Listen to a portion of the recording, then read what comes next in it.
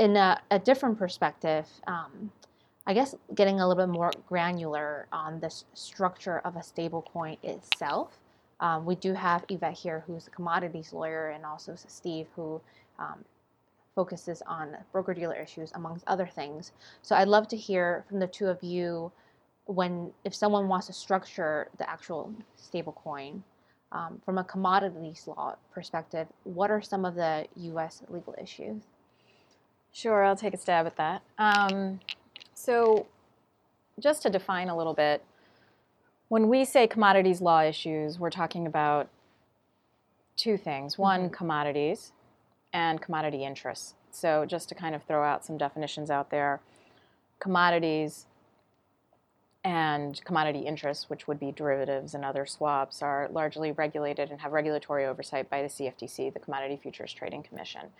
And the Commodity Exchange Act is the statute that effectively implements the regulatory regime, if you will, and the statutory regime governing commodity interests. Commodities are everything except for onions and box office receipts that had very good lobbies when that definition was being finalized, in particular when then it was further revised under Dodd-Frank in 2010. So what does that mean? That means that when the CFTC was looking at cryptocurrencies and trying to understand their regulatory oversight, where their jurisdictional mandate would be within crypto asset activities, very early on there were statements by the commissioners stating that cryptocurrencies, virtual currencies, which is the term they tend to use, are commodities. And then that was further confirmed through enforcement action and litigation. So we do know that cryptocurrencies, crypto assets, these types of digital assets would all be considered commodities because the definition is very broad.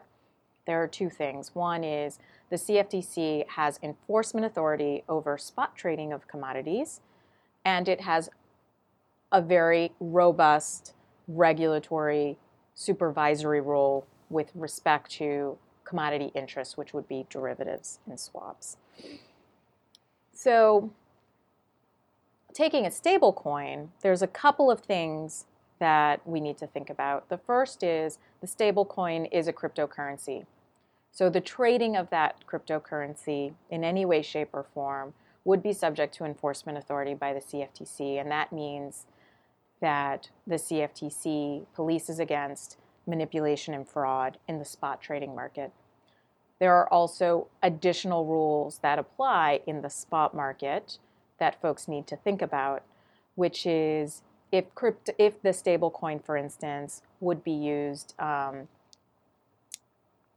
purchased on leverage, there are retail commodity leverage rules that apply, which effectively would regulate that leveraged purchase or margined purchase, financed purchase of the commodity as if it were a futures contract. So within the spot contract or the spot trading of a stable coin itself, just as any cryptocurrency, because frankly this analysis applies to any digital asset, there needs to be a consideration as to how it's being purchased, how it's being sold, whether or not there's financing involved. And to complicate matters a tiny bit, the CFTC several years ago issued a proposed interpretation on what delivery actually means in the retail commodity leverage rule space. And so the CFTC has been thinking through when you've actually delivered that cryptocurrency. What does that look like? Is it when it's gone into the wallet and you possess full control? Can it actually be in a third-party wallet? And was that delivery to the purchaser? Can it be housed in a depository? How does that look? Because the rules around retail commodity leverage rules don't actually apply to cryptocurrencies. This is a new technology. When these rules were passed, folks were thinking about, oil warehousing, et cetera. When that interpretation is finalized, it will not only clarify what delivery means in the retail commodity leverage space, but there's also the concern that it will give guidance with respect to what spot trading actually means. So people are concerned because they're afraid in a bad way, or they're interested in seeing what the well, just what to concern do? only because spot trading has never really is not the regime of the CFTC to actually regulate other than supervise against manipulation and fraud, Right. other than enforcement authority, right? And so there was the concern, and we haven't really heard much since we wrote that comment letter together, Joyce. And so they haven't really finalized that interpretation just yet. But the concern is that it's a backdoor way to regulate the spot market. I see. Right. Because if you're telling me what delivery means in the leveraged commodity space, which is effectively a spot transaction that was financed, what does that say about the spot market when the CFTC has never really had authority to actually regulate? So there was a concern that this could be a backdoor way to actually regulate that space. But isn't that up to Congress? Isn't that just a matter of what powers they have been given through the legislature? Well, in order for the CFTC certainly doesn't have a statutory mandate to regulate or have any sort of supervisory authority over the spot market. But when you're evaluating what spot trading actually means, typically in any commodities market, it's been what's market practice. So that's why I say it's this concern that it's a backdoor way to actually be regulating it unofficially, if you will. So in moving from the spot market trading, which are concerns that any stablecoin would need to consider on how it's used, how it's structured, and how it's traded. With respect to the stablecoin itself, I want to touch on the commodity interest considerations. And commodity interest is just a fancy word that the CFTC uses really to refer to swaps and futures and other derivative trading. So the definition of swap, which was finalized under Dodd-Frank in 2010, is very broad. And the definition of swap includes all types of over-the-counter derivatives trading. And again, another confusing term because a swap is also a type of derivative, but the CFTC uses the word swap to refer to all different types of derivatives. In particular, I focus on the fact that the stablecoin derives its value from potentially one asset, various assets, a pool of collateral, etc.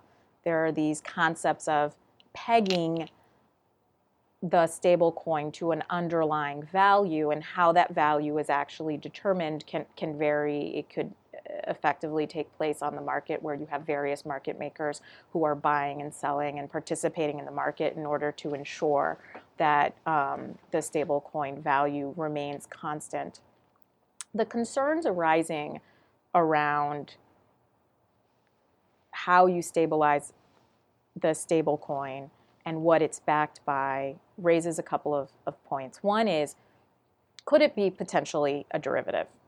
Given that it's deriving its value. It potentially could fit within the very broad definition of derivative of swap codified under Dodd-Frank in 2010. It potentially could be an option. Does it look like an option? Does it have a strike price, a final price, et cetera? No, it doesn't.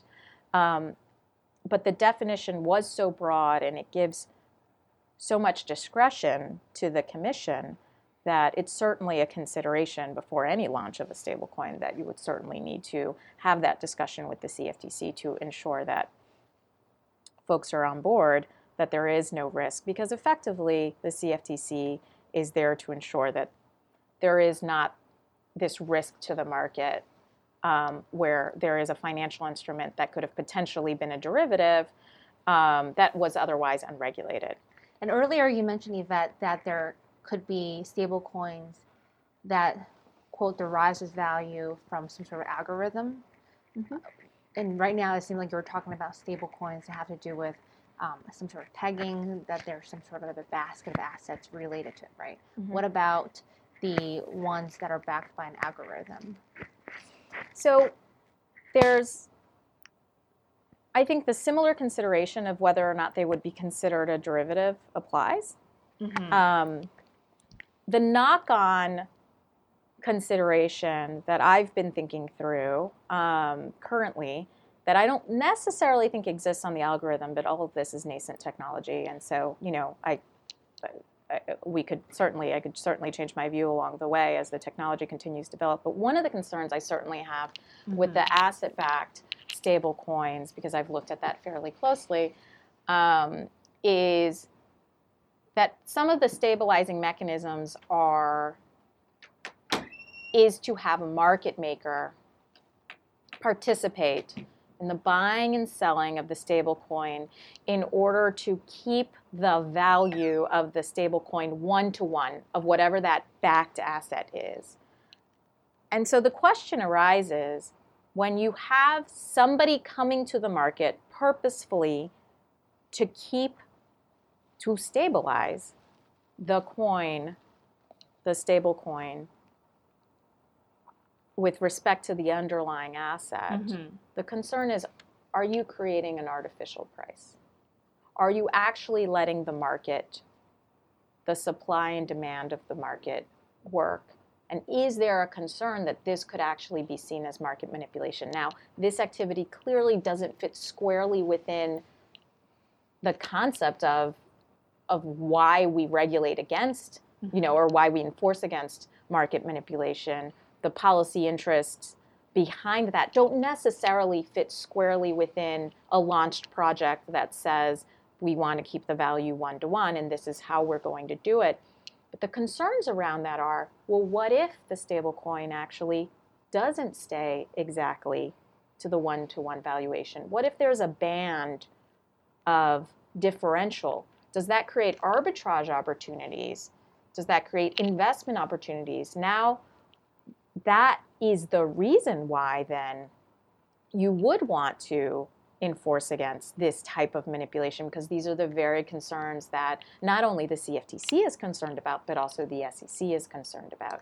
And so with respect to those market maker models that we're starting to see develop, we certainly want to think through the issues, discuss with the authorities, and come up with a plan that works. Because I think that there should be, and this is just my opinion, I think there should be a path forward where we can assuage the manipulation concerns.